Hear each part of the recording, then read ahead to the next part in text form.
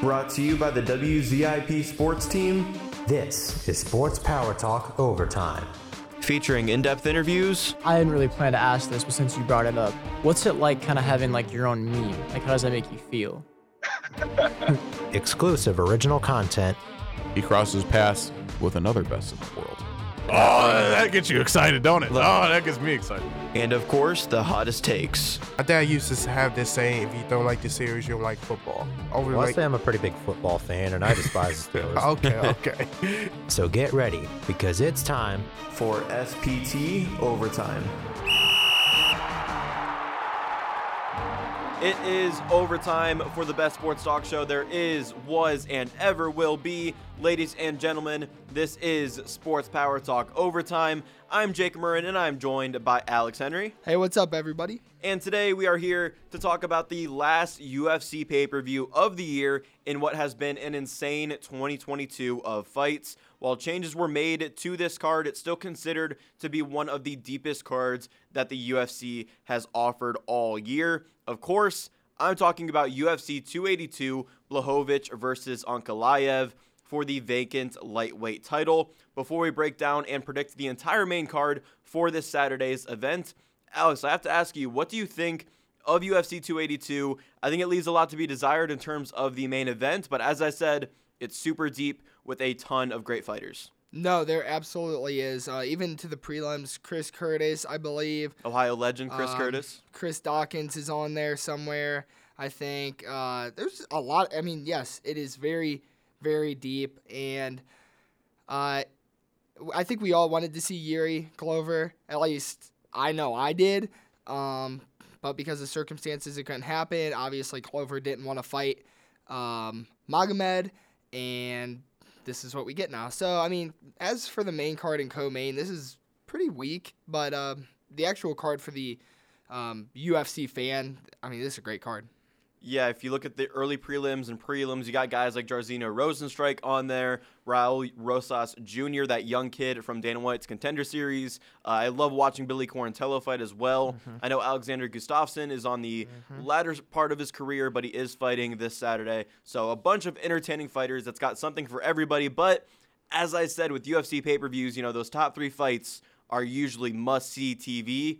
Not that way with UFC 282, but if you are a diehard UFC fan, it is a card that you'll want to watch. And for this podcast, there is going to be a bit of a twist at the end of this podcast. Alex doesn't even know what it is, so you'll want to listen to the end for that. I got a little something up my sleeve, and yes, it does have to do with our current rankings. Just a little bit of a tease there, but let's get right into the UFC 282 main card, and we'll start it with the main card opener between Bryce Thug Nasty Mitchell and Ilya El Matador Topuria. Who do you like? Well, Jake, you know I like Thug Nasty. Greatest rapper. Your fandom of Bryce Mitchell, man, makes no sense to me. You love him. He's a hillbilly rapper that wrestles in his farm in Arkansas. It's awesome. That's just why I love him.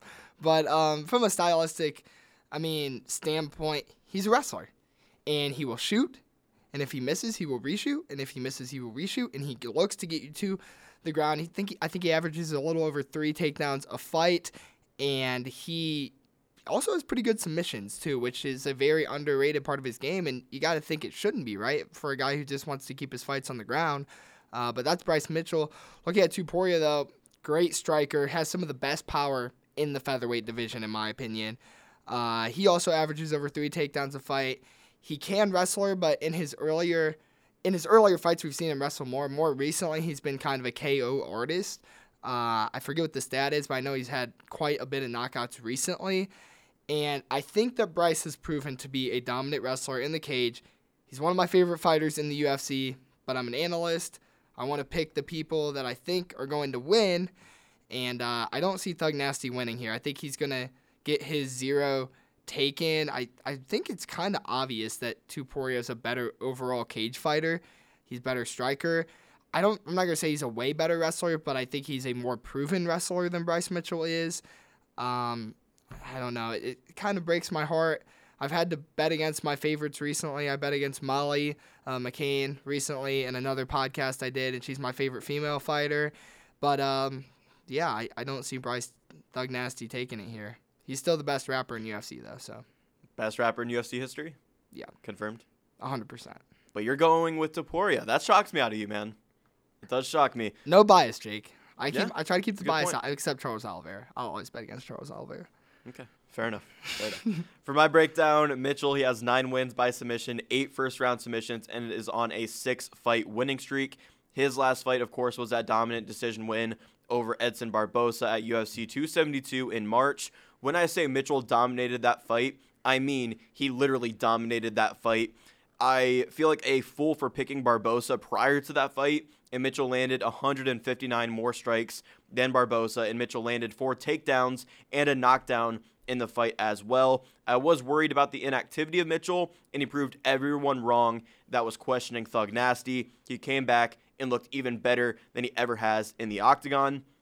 He does have an average fight time of 13-13 because of his wrestling background. Occasionally, he's able to find a limb to submit his opponent, and I was even surprised to see that he only averages 3.4 takedowns per 15 minutes of cage time. If anything, though, that proves his ability to keep his opponents on the canvas. For the German Topuria, he's 12-0. He was originally supposed to fight the last opponent of Bryce Mitchell in Edson Barboza in late October, but instead Topuria gets an even further step up in competition with Thug Nasty. He has 4 wins by KO, 7 wins by submission, and 9 first-round submissions. He has a brilliant background in Brazilian Jiu-Jitsu, and in his last fight, it was a second-round KO over Jai Herbert on the March card in London. Topuria was actually outstruck in that fight, but he landed an impressive takedown in the first round, and it only took him 8 strikes in round 2 to get his 3rd knockout in a row in the UFC. Alex, Ilia Topuria is a special fighter. He is so well balanced and can take the fight to the ground, as he averages over 3 takedowns per 15 minutes of cage time himself, but he's also recently shown off his power with emphatic knockouts that has really put his name on the map and in the minds of UFC fans. I could honestly see this fight going either way. This is one of those true 50-50 coin flip fights in my mind that I can see either fighter using their game plan to find success. Call me crazy, Alex, but I'm actually agreeing with you. I'm going against Thug Nasty. Once again, I thought you were going to go with Thug Nasty. He only has a 33% takedown defense, so I could actually see Topuria looking for takedowns, but I ultimately like Mitchell's chances on the ground, whether he is on top or on the bottom. I could see Bryce wrestle Ilia out to a decision, but Topuria's takedown defense literally could not statistically be any better at 100%. If Topuria gets it done, I think it has to be via knockout, and that's the direction I'm going to kick off UFC 282. Yeah, a couple things. First off, you mentioned Mitchell's fight versus Barboza. I would say if you're listening and you're a UFC person who doesn't enjoy watching wrestling in a fight, and you don't want to watch like a Nurmagomedov fight to get into it, that last match with Bryce Mitchell was just dominant wrestling for 15 minutes. That's literally all it was. It was probably the most dominant wrestling performance I've watched in my 2 years of being a UFC fan. And as for Topuria, I looked up 4 knockouts in his last 5. So, I mean, like I said, dude's been really showing his power, and it's just another reason where when you know he's got that power, it's way more than Bryce Mitchell, and he can wrestle like he has in the past. It's hard to pick against him for me. So. Yeah, and I agree with your statement that he might have the strongest hands in that featherweight division. Yeah, I mean, you look at guys like Holloway, Volkanovski. Sure, they're great strikers, better strikers by all means, but their power, Topuria is knocking people out. Now they're kind of no names in a sense, but power is power. Yeah, those Max Holloways, even Arnold Allens, Calvin Kattar, those guys are known for their technique.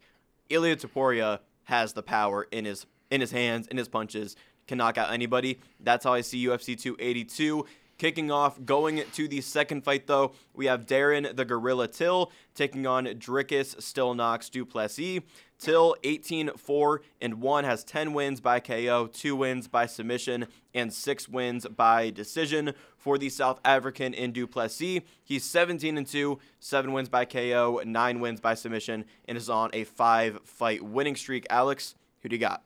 Yeah, Darren Till has lost 4 out of his last 5 fights. Only win coming in a close split decision win over Kevin Gastelum, which was around 3 years ago. As for his style, he's a great striker. He stays in the pocket like a boxer, but strikes like a kickboxer. And I wrote in my notes, sort of like Petr Yan, but also not really. All I mean by that is they fight very differently, but in terms of how he likes to stay in the pocket like a boxer, but kicks like a kickboxer, it's very much like Petr Yan-esque. And I think that's really cool for Till. Dricus, also a very exciting fighter. He's got really good kicks and really good cardio, and he mainly proved that in his last fight. Jake, I think Darren Till is a better fighter if he's ready to get in the cage. He's lost to big names. His 4 losses are Derek Brunson, Robert Whitaker, Tyron Woodley, and George, or how he's supposed to be called, Jorge Masvidal. Mind you, he was really young at the sport in that time when he took some of those losses. Dricus does land 6.55 strikes per minute, and that stat kind of worried me when I looked at it. But number one, he's kind of fought a couple cans, and 2, he comes in, and I'm not going to say bull rush brawls, but he's a very step forward throw with a lot of volume kind of striker, and it's almost loose sometimes. So stylistically for Darren Till, he should be able to, like I said, stay in the pocket, defend shots, and maybe make a couple hits. So first off, I really don't like Darren Till as a person, as a fighter. I'm not a fan of him in real life. It's very weird because I'm picking against my favorites and picking people I don't like too. So, but I'm gonna go with Darren Till here. That might be kind of silly. We might look back on that and people might say, why did Alex pick Darren Till? I don't know what the odds are, but I know Darren Till has lost a lot. Makes sense. But I think stylistically, looking at the fights, I'm going to take Darren Till here, Jake. That's interesting. Darren Till is the plus 140 underdog. Du Plessis, the minus 165 favorite in this fight. For me, though, Till, he has a negative striking differential in his career. He doesn't like to take the fight to the ground, but his background in Muay Thai, like you mentioned, kind of Petr Yan-esque, also helps him stay on the feet. He has won 1 of his last 5 fights, like you mentioned, and that one win was via split decision in 2019 against Kelvin Gastelum. Before those last 5 fights, Till was 17-0-1 to start his professional career. He looked like he could beat anybody in the cage, and he looked like the second coming of his other Englishman in Michael Bisping. Of course, injuries along the way have derailed the hype train of Darren the Gorilla Till, but I'm still excited to see him at what will hopefully be as close to 100% this Saturday against Du Plessis. For Du Plessis, his last fight was a decision win over Brad Tavares at UFC 276. It looks like Du Plessis was getting tired as the fight went on, but then he landed an insane 61 significant strikes on Tavares in round 3 to seal the unanimous decision win. Du Plessis is still relatively new to the UFC, just 3-0, but he is the definition of a prize fighter, in my opinion. He came into the promotion with 2 stunning knockouts and then had a great decision win over Tavares in his last fight. His takedown defense is at 100%. He lands nearly 7 significant strikes per minute in the cage. I mean, this guy can really do it all, and he does it all in impressive fashion in the cage. The only thing I'm worried about when it comes to Du Plessis is his cardio and his lack of experience in the UFC. We can talk about how Darren Till hasn't fought well in over 4 years, but we know he has a gas tank and has a ton of UFC experience. For me, that's not enough to give this one to Till, though. Du Plessis, I think, is too strong, too skilled, too powerful on the feet, and I see the South African winning here by knockout or decision. We have our first disagreement, Alex. Yeah, and honestly, Jake, I might disagree with you. I think Du Plessis' cardio looks really good. I mean, sure, he might be sloppy in his later rounds in the fight, but I think that could be said for a lot of fighters with good cardio. When I judge good cardio by an MMA fighter, it's can you still have output in the later rounds, and I've seen that recently. So, I mean, that's only to help your point. But yeah, I can't say that's a bad pick at all. It makes a lot of sense to go with him. I just think stylistically, if Darren Till is the Darren Till, if he's Sweet Caroline, Darren Till coming out, getting the crowd on his back, and he's in there ready to fight, fought a full training camp, he's ready to go, I can't see him winning. And I think he should win, but we'll see. And to your point, I don't think Dricus Du Plessis has fought anybody to the caliber of Darren Till. I mean, there's an argument to be said that, maybe Du Plessis would probably lose to like all of the guys that, Darren Tillis fought. He'd probably lose to all the same guys. Maybe except Tyron Woodley, because Tyron Woodley was kind of at the later end of his career when that fight happened, and that was like he started losing quickly after. So, but yeah. Yeah, I think Stolnax Du Plessis is a special fighter in the middleweight division. He's ranked 13th. Darren Till ranked 9th. I see him picking up that win and climbing those middleweight rankings in a division that is completely wide open now. So we'll see how the middleweight division shapes up after UFC 282. Moving on from that fight, let's go to this next one. And I think you know how I feel about one of these fighters in this fight. It's ruthless Robbie Lawler, the plus 320 underdog, taking on Santiago, the Argentine dagger Ponzinibbio. Alex, before I roast one of these fighters, give me your breakdown and your prediction. I wonder who that fighter is going to be. I have no clue. I'm looking forward to hearing it, Jake. But yeah, I'll give you my breakdown. Santiago, very fun, diverse striker. And just total off topic, Jake, I was looking at some fights of his getting ready for my research. Dude's got some mean cauliflower ear. Like in both of his, because he's got big ears to begin with, but then his ears, massive cauliflower ear. So I just want to say, if you're a wrestler out there, wear your headgear. I've wrestled 10 plus years. Always wear my headgear.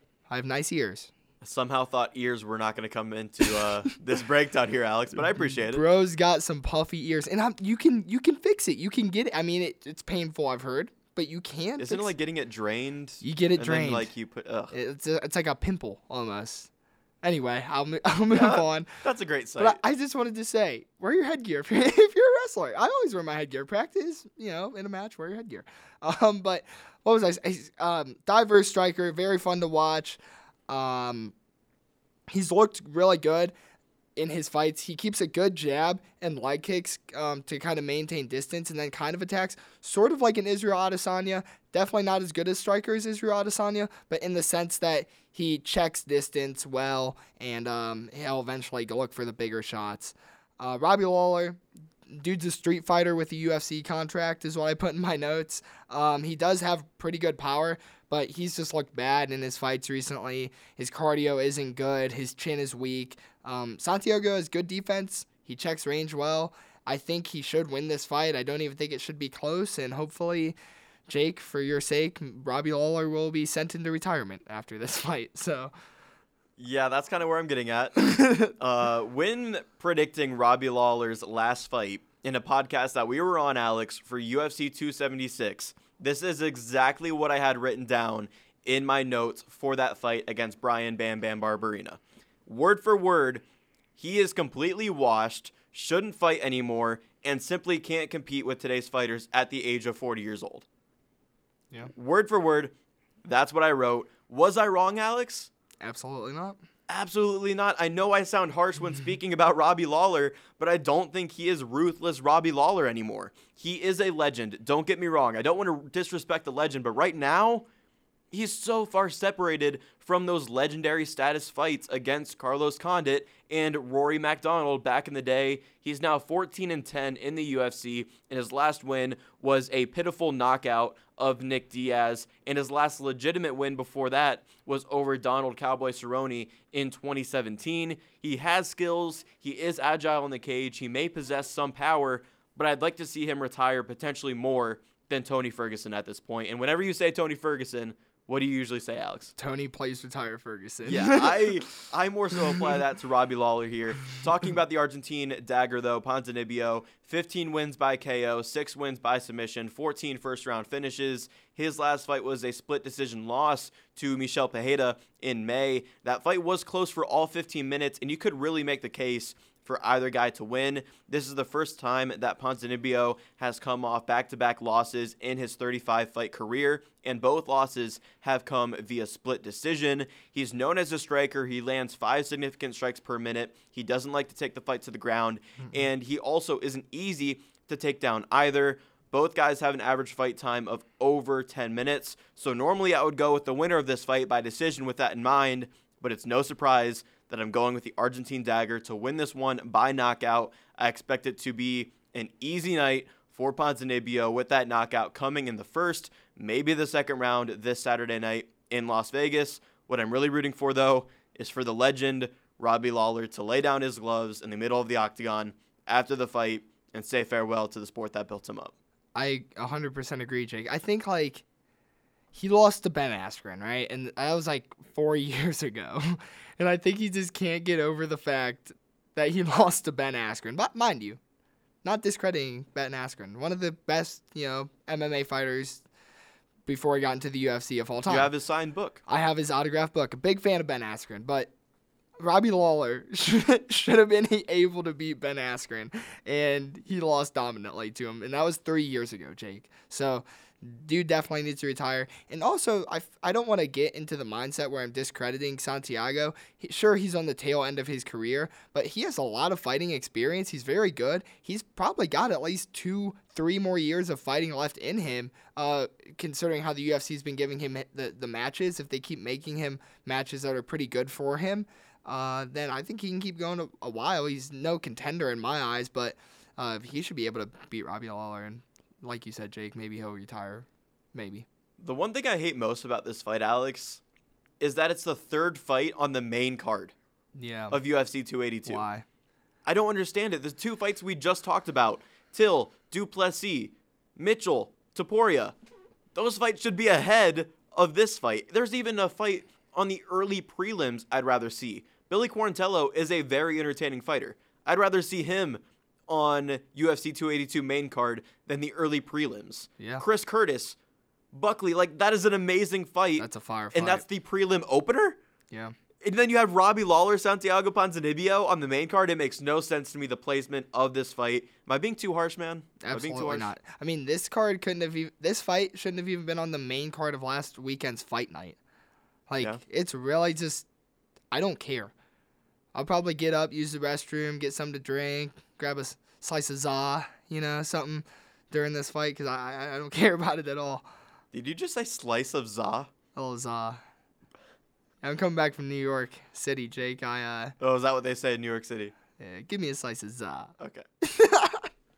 No discredit of Robbie Lawler. I don't want people to come at me and say he's a legend. I understand he's a legend. Is he? What's he a legend for, though? He's had insane fights, man. Sure, but he was ruthless Robbie Lawler back in the day. Just not anymore, man. I think he's overrated personally. 16 losses is quite a bit to be considered a legend in Alex Henry's book. Well, you hear that, everybody? Go after Alex Henry and not me when it comes to those Robbie Lawler stands. I mean, I like his fights. I like watching him fights. Not recently. No, I don't. Yeah, I don't care.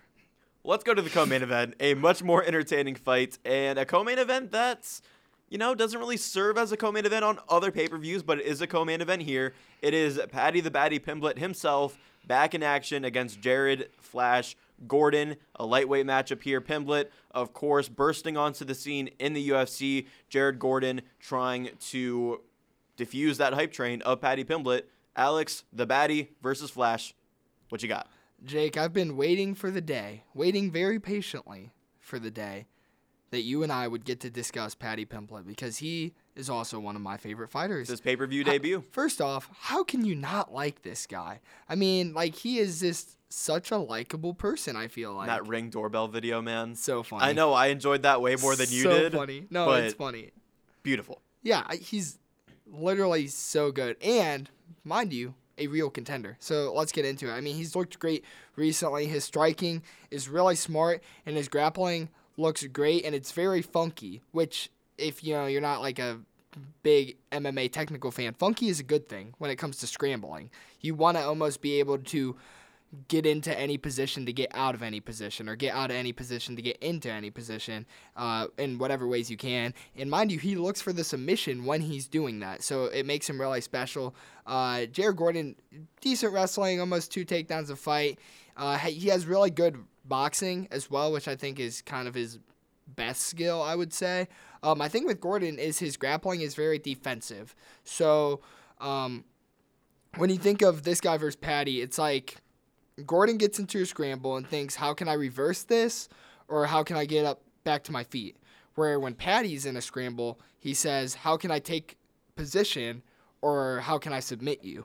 And that's such a difference maker in a fight, that if it does go to the ground, Paddy should be able to take it really easily. And if it's on the feet, Paddy's not a very well-proven striker yet in terms of power or in terms of volume, but he's shown that when he's in striking exchanges, he can stand his ground. So this will be more of a test for him striking-wise. Grappling, I think he's got it in the bag.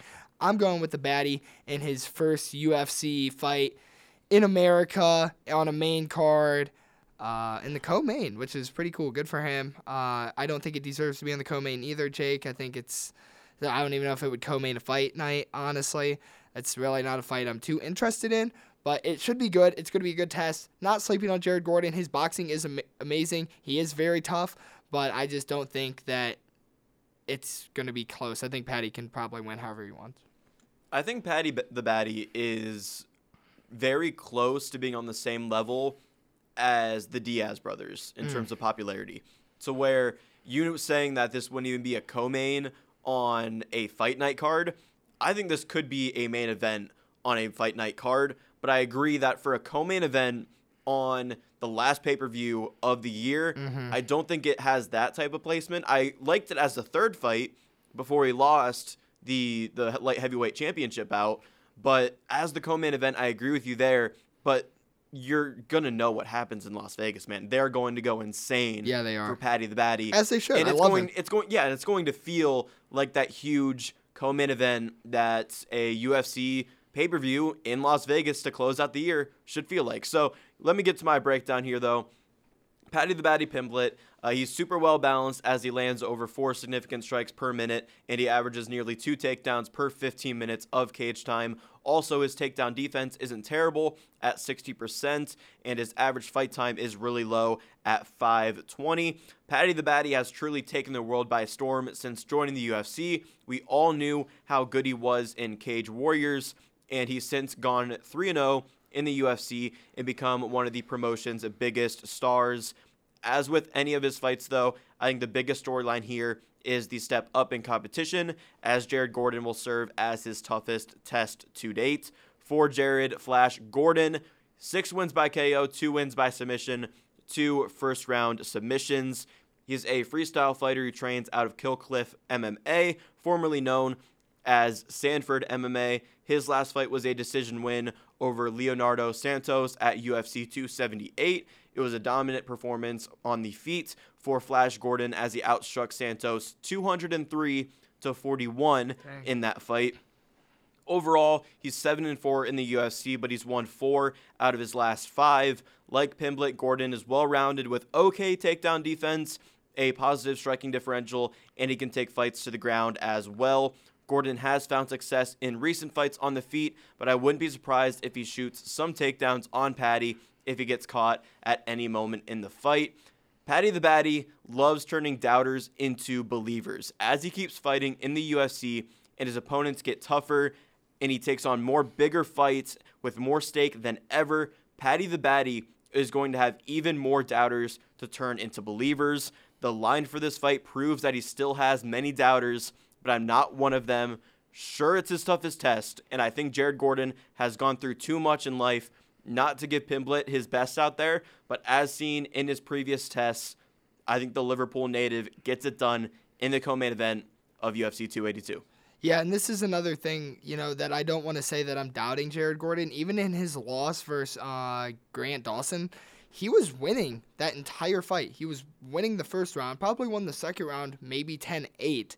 And then he got submitted. And that kind of goes to what I was saying, where in those grappling exchanges, he's more of a defensive fighter, and he's not necessarily looking to submit you, or he's not looking to take position. He's looking to escape.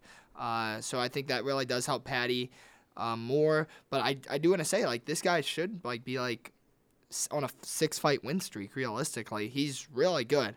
I just think Patty's better. And I think Patty is the future of UFC, kind of like how you were saying he's like a Nate Diaz. He's got star power. I mean, this dude, he's been big for a year now, maybe a little over a year, and this is his very first pay-per-view fight. So if that's telling you anything about him, I mean, come on. Because he's fought in his hometown, he's fought in the UK, now pay-per-view debut in Las Vegas. Alex, only one question as it refers to this fight, though. Of course, it's going down at lightweight. Patty the Baddie, does he get ranked with a win over Flash Gordon? He should. I agree. He should. I Well, mean, do you see who the 15th ranked lightweight in the world is? is it Conor McGregor? He's number 14. Oh, Guess number 15. Tony Ferg. Yep. Yeah, I mean, come on, dude. If you don't, hold on, I'm pulling it up. Yeah, you should definitely be in there. I would even put him like above. I'd put him like within that top like close to 10. Honestly, I think he's right there around Dan Hooker, Jalen Turner when I'm looking at it, which are 10 and 11. Yeah, I was thinking right behind Dan Hooker is probably a good spot for him. Yeah, I would love to see Dan Hooker versus Paddy the Baddy. that'd be a good fight. That'd be an insane on the feet masterclass fight from those guys. But you think Paddy the Baddy has championship like actual aspirations? You think he could be a champion one day? I do. Yeah, I think he could be. I think he could be a champion. Obviously, I gotta see a lot more to like say he will be a champion. But yeah, I mean he's very Sean O'Malley-esque skilled, where it's like these guys are coming in who weren't like they never wrestled or they never really did any kind of mixed martial arts, and they just come in, they start training MMA, and then they have like these awesome styles where they're not afraid to strike because they never actually did like Muay Thai, kickboxing, boxing. They just did MMA striking. And when it gets to the ground, they like to look for cool things on the ground, which makes them diverse. So, yeah, I got to see a lot more, but I think it puts him as a contender. It's just pretty hard division to win the title in right now, but I think he's got time.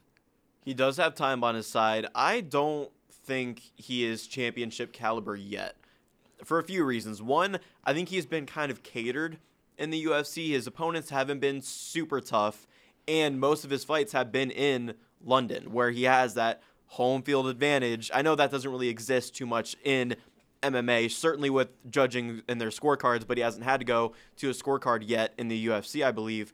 But he has fought in his hometown. He's fought in comfortable circumstances against opponents that aren't the greatest. He has a good skill set, but I think he really has to figure out what he's doing when he's not in training camps.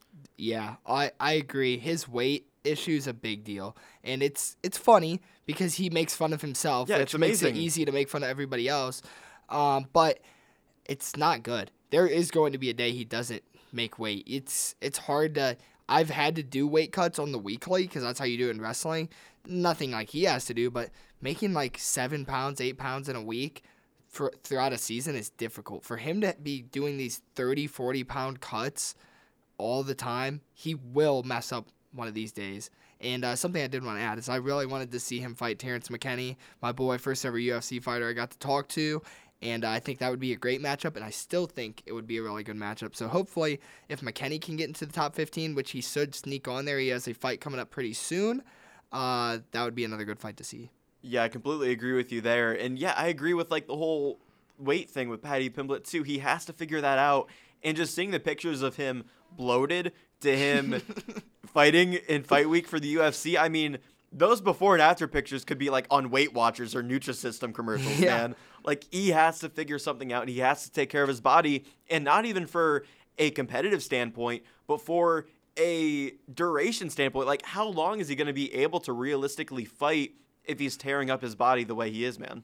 Not long. Not long at all. And for the division he's at, when he's at his weight, he looks good.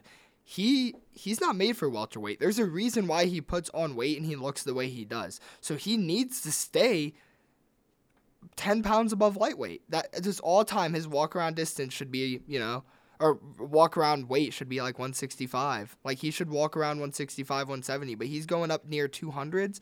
I mean, that would be him fighting a guy like Yuri or Alex Fajeda. You don't want to see him fight those guys. He's going to get destroyed. I could only imagine. Yeah. And lightweight is full of killers. I mean, if you even think of Paddy the Baddy Pimblett versus an Islam Makhachev or a Charles Oliveira, Dustin Poirier, I mean, there's so many great fighters in that weight class. I think he has some room to improve. And like you said, one thing he does have on his side is time. Before we get into the main event, though, I do want to talk about the circumstances of this main event. Just a short discussion here. Of course, the main event is Jan Blachowicz versus Magomed Ankalaev for the vacant light heavyweight belt. Originally, this was supposed to be the co-main event, and the main event was supposed to be Yuri Prochazka versus Glover Teixeira. Alex, what do you make of this whole thing going on? Of course, Yuri was injured with a shoulder injury, one of the most gruesome injuries in UFC history, it sounds like, but Glover Teixeira getting the short end of the stick. Yeah, first off, I'm really upset about Yuri. I really like Yuri. He was really growing on me, so I wanted to see him fight again, see what he was made about. But I didn't. We're talking about a dude who locked himself in a room in the dark for a week and didn't eat food. He literally thinks he's a samurai. Like, he's a very stoic person, and I think that's kind of cool in MMA because you don't see it a lot. You see a lot of tough guys, but he's like a OG Viking-esque samurai-esque tough guy.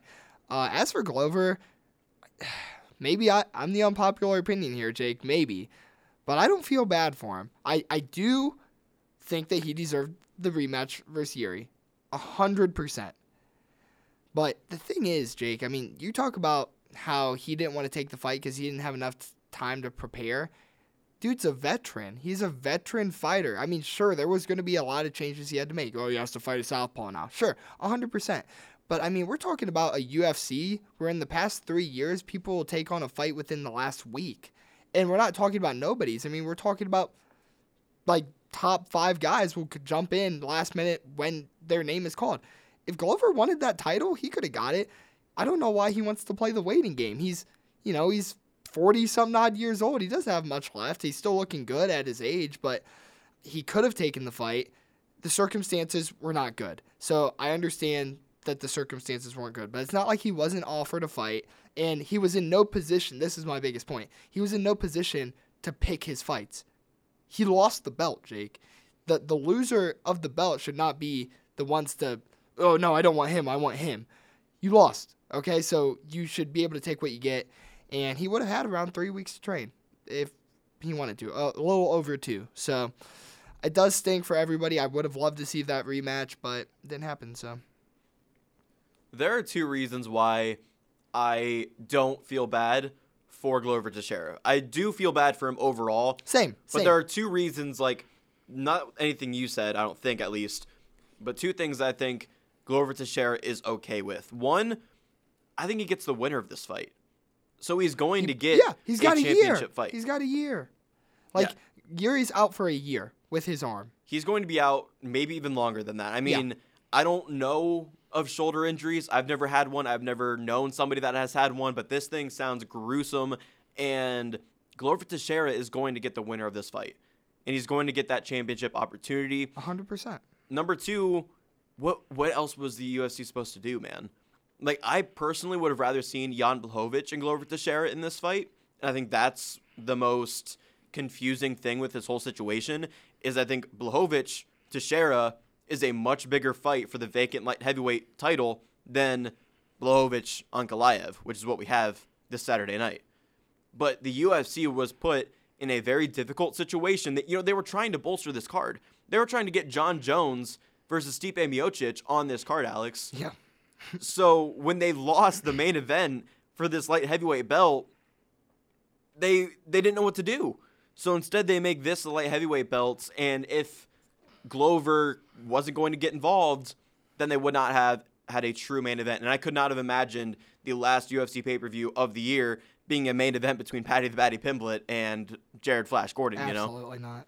So those are 2 reasons why I don't feel bad for Glover Teixeira, but ultimately he is a company guy. I agree with you. He deserved that title bout. And the biggest reason is he's old, man. Like, I really thought that this fight against Yuri Prochazka was probably going to be his last. Whether he won or not. So now, pushing that back, hopefully he's in good shape to continue his MMA journey, can actually fight the winner of this fight going down on Saturday. And if he does win that fight, and Yuri wants to come back, is he going to want to have that rematch with Yuri Prochazka to end his career? So does this mean that now Glover is going to have 2 fights instead of just the one to end his MMA career? We'll see how it all unfolds. Those are our thoughts on how this main event went about. But Alex, it's time for the breakdown. It's time for the predictions for the main event of UFC 282, Blachowicz, Ankalaev. What you got? Yeah, Jake, out of all the fights on the card, my breakdown's the shortest on this one. It's the main event, so it's kind of interesting. But it doesn't mean it's a bad breakdown, Jake. Jan, former champ, has great striking. He's got a lot of power. He can wrestle when he needs to. Magomed, very great striker as well. Has really, really good leg kicks. Does great at moving forward. And he could take you down if he needs to as well. Jake, I heard something this week, and I wish I knew who said it because I'd like to quote him. But they said, in MMA, the winner has options. And I thought that was interesting because when I look at this fight, that's how I feel. I don't even think they were talking about this fight. But I think that Ankalaev has options. He's going to be able to maintain distance well. He has great body kicks. I literally can see how this fight happens in my mind. He can body kick him. Jan's going to look dominant in the first round. He's going to come out, look good, because he always does. He's good striker. He's great. I'm not downplaying him. He's going to look good. And then somewhere in there, he's going to get a little too close to Magomed, because that's what Magomed does. He keeps distance good, so when those guys come in, it's kind of over. He's going to hit him with a good body kick or something, and he's going to be able to maybe take him down and destroy him some ground and pound. I don't know. But I just see somewhere in there, Jan getting a little too comfortable, and that's where Magomed's going to attack. And the other thing that I haven't seen anybody talk about is Magomed Ankalaev has a great chin. This dude has a really, really good chin. He's never been knocked out in his entire career. He's gotten hit hard many, many times, and his chin doesn't crack. And the thing is, that's how I see Jan winning, is I think Jan would almost have to try to get a knockout. So versus a guy like Magomed, who's really, really good at checking distance. I mean, he literally fought Israel, right? Jan fought Israel, and he almost struggled with distance there. He had to take him down many times. So versus a guy like Magomed, who's excellent at keeping distance, well, you get close, now you have to worry about knockout power, and even if you do get in there, you're risking yourself trying to knock him out too. So I think Magomed Ankalaev is really, really good. I think it's awesome how he's a Dagestanian guy who loves to strike. That's just so rare. And I think he is a good wrestler from the little bit of wrestling we've seen from him. We might see a little more in this fight. Who knows? I could be wrong. Maybe Jan's able to get in there and get takedowns easy. But yeah, I see Magomed winning here, and I see him being champ for a very long time. Even if Yuri comes back, I don't know if Yuri could beat Magomed. I'm pretty high on him from the fights I watched. I watched pretty much his last 4 fights I've watched, and I think he's really good. So yeah, I'm going to go with Ankalaev here, Jake. It's a great breakdown and a bold statement there for Magomed Ankalaev. I'm going to say it. I'll mark my words. Yeah? This time next year, what's the date? December 5th, Magomed Ankalaev will still be champion. I could see it just because I don't even know if Yuri Prochazka is going to be back a year from now. Sure. So I could see it, and I think Magomed Ankalaev would even have an advantage over a guy like Glover Teixeira, who would likely be his next opponent if he can get past the test that is Jan Blachowicz this Saturday night. Jan Blachowicz, though, in his last fight, it was a third-round KO win over Alexander Rakic. Rakic actually looked good against Jan for the majority of that fight before losing due to injury, thus giving the unceremonious win to Blachowicz as he chases the light heavyweight title once again. Tapology ranked him as the number 1 overall MMA fighter in 2020 in his quest to get the title, win it, and then defend it was pretty impressive. The lightweight division felt lackluster after John Jones departed, and while I give a lot of credit to Yuri Prochazka for rebuilding it, I also give a lot of credit to Polish Power himself. For the Russian Ankalaev, 10 wins by KO, 6 first-round finishes. He's on a 9-fight winning streak since losing his UFC debut to Paul Craig in 2018. His last fight was a second-win KO win over Anthony Lionheart-Smith.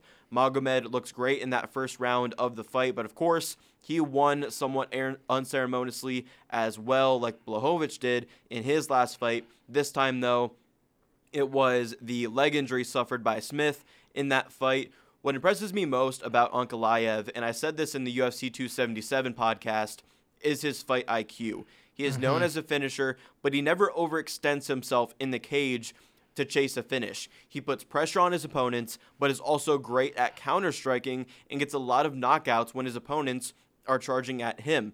When it comes to wrestling, I also have faith in Ankalaev here. His takedown defense is at 86%, and while he doesn't necessarily like to take fights to the mat himself, weird out of the Dagestanian, like you said, I think he could find success there, as Blachowicz doesn't have the greatest background when it comes to defensive wrestling.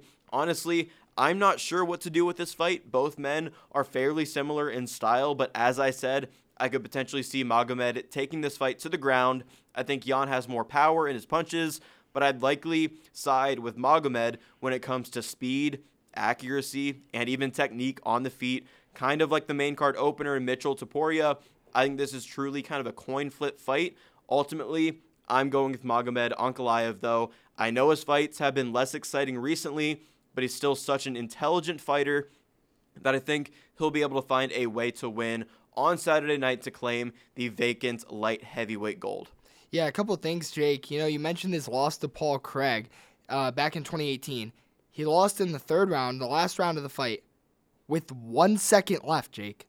So his only loss on his career to Paul Craig was from triangle choke at 4 minutes and 59 seconds in the fight. So if that tells you anything, another thing I talked about a while ago is I have a rule where I will never predict a fighter who's 10 years younger, where Magomed's 30 years old and Jan is 39. So it's not 10 years, but it's close.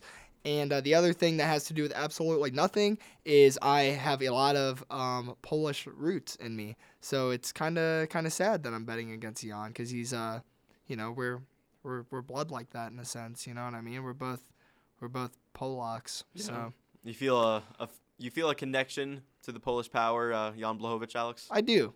I take some pride in my Polish heritage, but I don't see Jan winning. So Jan really should just make that his nickname. Neither men in this main event have a nickname. Oh, I didn't know that. Interesting, yeah. Just Jan Blachowicz, Magomed Ankalaev. Yeah. No nickname. Yeah, it should be Jan Polish Power Blachowicz. Yeah, that's what it should be. That's a good nickname.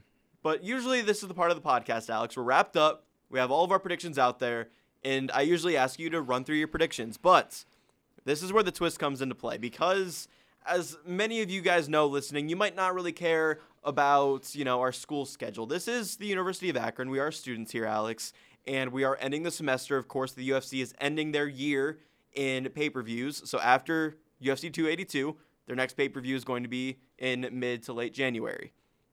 We agreed to reset the rankings after this podcast, and we're actually going to have a third member of WZIP Sports, a member joining WZIP Sports, be a part of future podcasts. So with those two things in consideration, we're wiping the rankings, and we will have a winner after UFC 282. That's all correct, right, Alex? Sure. But the current rankings, Alex, you're 36-14. I'm 31-19. What that means is I have no chance to win. But what that does mean is that I have a chance to tie. So that's what I'm going for. So I have to make a gentleman's agreement with you, Alex. And there's one fight I am not changing my pick on. And I think you know what that is. Robbie Lawler, Santiago Ponzinibbio. There's no chance I'm picking Robbie Lawler in that fight. So if you're willing to change your pick on that fight, I'll change my picks on the other fights to make sure that we have 5 disagreements. That way I can tie you. I don't know, Jake. Actually, in a sense, I almost want to change my Bryce Mitchell pick just so you almost have no chance to even tie me. Well, if you change your Bryce Mitchell pick, we both picked Topuria. So if you pick Mitchell, that'll help me. Well, if he wins, then you'll have no chance, though. But what I'm saying is I will change all of my picks except for the Robbie Lawler-Santiago Ponzinibbio fight, and we actually disagreed on the Till and Duplessis fight, so I wouldn't have to change that. Sure. So I would change my pick from Topuria to Mitchell, and I would change my pick from Paddy the Baddy Pimblett to Jared Gordon, and I would change my pick from Magomed Ankalaev to Jan Blachowicz if you agree to just change your pick from Santiago Ponzinibbio to Robbie Lawler. Just for the chance at a tie, Alex. You can't lose. It's just for the chance of a tie. I mean, dude, Robbie Lawler is not going to win. But I have to change 3 of my picks. 3 of my researched, intelligent picks, Alex. I have to change 3 of those. Jake, let me tell you, man. You have to change 1. If your picks are so researched and so good, then this situation would have never had to happen. So you got no deal. No deal. No deal. I want to win dominantly going into the new year, Jake. And maybe you'll have a chance next year when Mitch comes in. But you probably won't either. And neither will he. Because I'm the obviously like the most intelligent MMA picker. I'm a wise man. I'm sitting on a mountain with tea, sitting crisscross applesauce, massaging my beard, thinking about my picks daily, doing research on my laptop. I can just see the ego in you building up to the top as you're talking right now, Alex. No deal, Jake. Fine. I'm going to do the deal by myself then. I'm changing all my picks. Okay. Not all of them. Drickus Duplessis, I'm sticking with that because you went with Darren Till. And yeah, I'm not even confident on that fight, honestly. But other than that, I have to do it, even though that means I'm picking Robbie Lawler at 40 years old. Dude, I'm not picking him. No shot. Yeah, but you had to change one. I had to change three. Nah. I thought it was fair. You don't want to do the gentleman's agreement, so now I'm forced against the wall. And I have to do it. What is there for me to gain? Having a better record? That does me nothing. I want to at least have the chance to tie with you. Well, Jake, if there's any OG SBT OT people listening right now, they know that we're going to be tight in fantasy football, and you might be able to beat me. And I don't want you to have that bragging right against me, so I at least want to have this. That's fair. But I am still doing what I need to do to at least tie. But without further ado, I respect you for that. Alex, go through your picks, and then I'll go through my adjusted picks. Okay. Based on what you're going to go through. Yeah, I'm going Ilia Topuria. Obviously, Bryce Thug Nasty Mitchell. He's one of my favorites. And honestly, something I always talk about, he's a dog. He does have the dog in him. He's got that Brandon Moreno dog. So I can very well see him winning. I just don't think it'll happen. Darren Till, I'm picking him over Drickus Duplessis. It's an interesting fight. If Darren Till wins this fight, he might go back on the right track, but we'll see. I'm picking Santiago Ponzinibbio, thank you, to beat Robbie Lawler. Maybe send him into retirement. I got Patty the Batty Pimplett in the co-main, and I got Magomed Ankalaev as the new champ versus Jan. So my adjusted picks, I originally sided with you as well for Ilia El Matador Topuria. Instead, now I'm going with Bryce Thug Nasty Mitchell, the best rapper in UFC history, you said. And honestly, I'm fine with being on that side. This is a fight that I don't care to change my pick. Hey, that's a good pick. I think Thug Nasty could wrestle this one out to win, so I'll go with Thug Nasty Mitchell. Next up, I don't have to change my pick for this one. I'm going Drickus Still Knocks Duplessis. I think he gets a win over Darren Till, who has not won a fight in over 4 years. And then I got to go with ruthless Robbie Lawler to beat Santiago, the Argentine Dagger, Ponzinibbio. I hate doing it, but I have to do it. Robbie Lawler, shock the world on Saturday. That'd be pretty nice. Co-main event, had to change my pick here as well. I originally went with Patty the Batty Pimblett. I don't like changing this fight, but now I am on the side of Jared Flash Gordon because I'm going for that tie. And then main event, I went with Magomed Ankalaev. I agreed with you. But now I'm on the side of the Polish power man himself, Jan Blachowicz. Try to get those 5 disagreements. If all 5 fights go my way, Alex, we will be tied. Well, Jake, I never thought I'd see the day where you pick Bryce Mitchell and I don't, and then you pick Robbie Lawler to win a fight. I never thought this day would come. So this is it's kind of sad. It's almost like watching a broken man, try to have his last grasp. That's all I have left, man. In his life, his last fighting. The saddest part is it's just for a tie. It's if this actually happens, Alex, I'm going to go insane. But we'll tie. There's not going to be a winner. Yeah. Which is unfortunate because we've had a lot of fights that we predicted just not count because of injuries or the fights falling through or something happens in the fight where we don't like to count it against our record. But nonetheless, that's going to be it. That is going to do it for us, the UFC crew from WZIP Sports. I hope you enjoyed this podcast for the last UFC pay-per-view of 2022. Personally, I think I'll get excited for the main event as the week goes on, but the rest of the card from top to bottom is must-see action. Joining me for this week's edition of SBT OT was Alex Henry. And I'm Jake Murren. If you made it to this part of the podcast, we truly appreciate you and hope you subscribe, download, and share to all episodes of SPT Overtime. Enjoy the fights, everyone, and Alex and I will see you next time for more UFC action.